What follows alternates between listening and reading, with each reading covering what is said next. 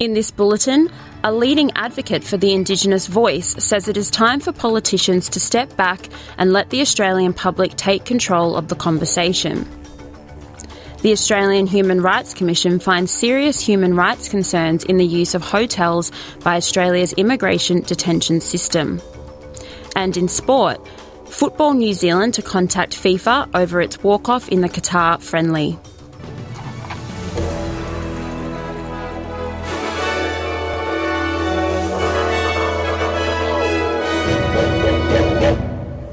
A leading advocate for the Indigenous voice says it is time for politicians to step back and let the Australian public take control of the conversation.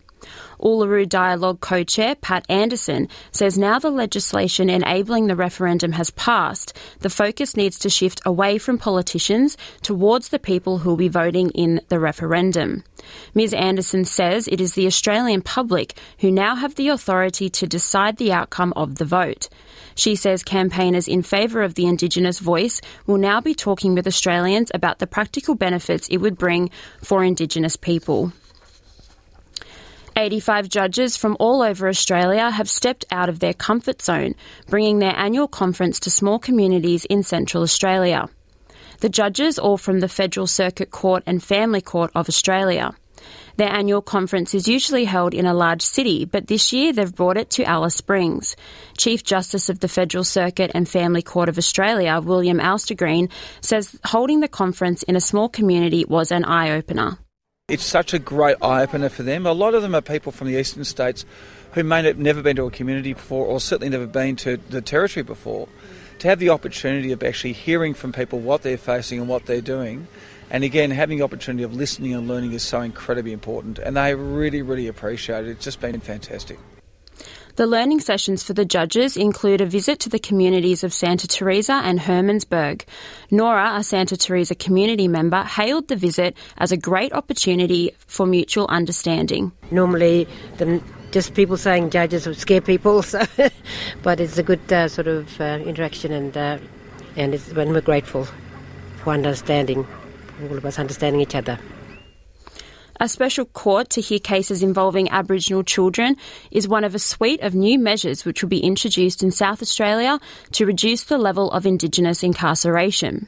The state government will establish an Aboriginal justice agreement to develop a collaborative approach to improve justice outcomes. It also builds a new community correction centre at Port Augusta with culturally appropriate rehabilitation and reintegration spaces, develop a program to support Indigenous offenders to return to the workforce upon release, and establish a drug and alcohol treatment facility. In a 2-year trial, a youth Aboriginal community court in Adelaide will aim to address escalation points in the offending of young people and implement protective strategies to divert them away from a life of crime. A report from the Australian Human Rights Commission finds serious human rights concerns persist in the use of hotels as alternative places of detention within Australia's immigration detention system.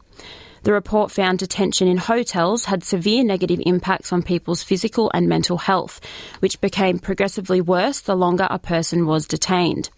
Australian Human Rights Commissioner Lorraine Finlay says the use of hotels has become too regularised and should only ever be used in exceptional circumstances and for the shortest time possible.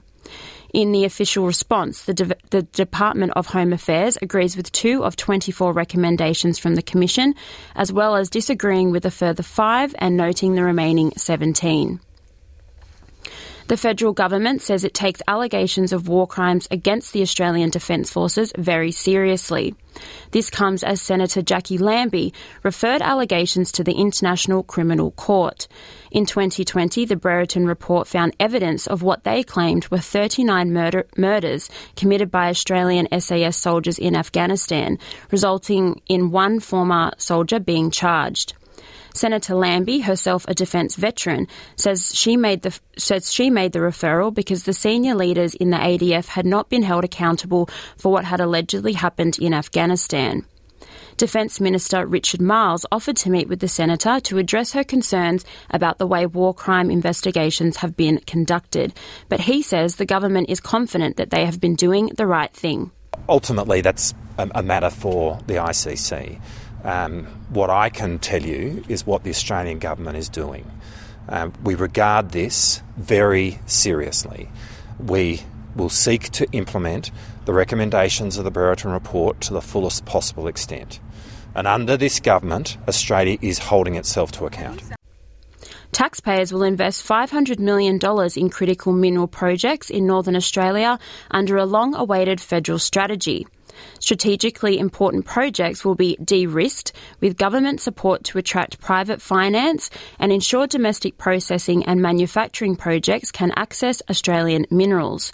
Research Minister Madeleine King says the strategy will position Australia to play a leading role in the supply chain for electric cars and renewable energy. This country was built on the resources industry, first gold, then coal, iron ore and then gas. And the resources industry continues to be the backbone of the economy of this nation. I have consistently said that the road to net zero runs through Australia's resources sector. Time is running out as the search for a submarine that went missing in the remote Northern Atlantic continues. The submarine disappeared on Sunday while carrying a pilot and 4 passengers on an exploration of the Titanic wreckage. With all communications lost, rescuers do not know whether the submersible is floating just below the water's surface or submerged at the bottom of the ocean. Experts estimate that the submersible, if it remains intact, has just over 30 hours of remaining oxygen for the crew. The vice chair of a Pakistani conglomerate, the Engro Corporation, and his sons are on the submarine, as well as British billionaire Hamish Harding. Mr. Harding's friend and a fellow explorer, Yankee Mickelson, says she's anxiously awaiting good news. Well, I'm nervous. I'm sick to my stomach with nerves. I'm terrified. I'm anxious. I'm just hoping for good news. Every single second, every single minute feels like hours. And we're losing time and we're losing opportunity to find them alive. If they manage to self-ascend, they should have managed to have done it by yesterday. That proves that either the crew is not alive, or B, the crew is alive, but they may be stuck somewhere. Former AFL star Michael Long is to recreate his historic 2000 walk to Canberra in the lead-up to the Voice referendum as a show of support for the yes vote. Mr Long's walk is to begin in August or September. The former Essendon champion says he plans to stop in a number of regional communities to discuss the referendum, which he has described as Australia's chance to take a big unifying step forward. To sport now. Football New Zealand says it will contact FIFA about the alleged racial abuse of Kiwi defender Michael Boxall, which promoted the team to walk off from its friendly with Qatar. Football New Zealand head Andrew Pragnell says in addition to taking their complaint to the world governing body, he also wants to talk to Australian Tim Cahill, who has worked as an assistant coach, Qatar coach. Sorry, I'll start that again. Tim Cahill, who was worked as an assistant Qatar coach with Carlos Queiroz at the time the abuse has occurred. Yeah, don't have any details in terms of him, but obviously know him and no doubt we'll be in touch. In terms of what's next, certainly we want to reach out to FIFA on this. They've recently re-established a task force around racism. More needs to be done to protect players from racial attacks on the field. And now a look at today's weather. Broome, cloudy 25. Perth, showers easing 16. Adelaide, showers 15. Melbourne, partly cloudy 12. Hobart, also partly cloudy 12. Albury-Wodonga, partly cloudy 10. Canberra, morning frost and mostly sunny 12. Wollongong, sunny 16. Sydney, also sunny and 16. Newcastle, sunny 18. Brisbane, sunny 21. Townsville, partly cloudy 26. Cairns, partly cloudy 28. Alice Springs, showers 19. Darwin, mostly sunny 31. And the Torres Strait Islands, partly cloudy 28. And that is NITV Radio News.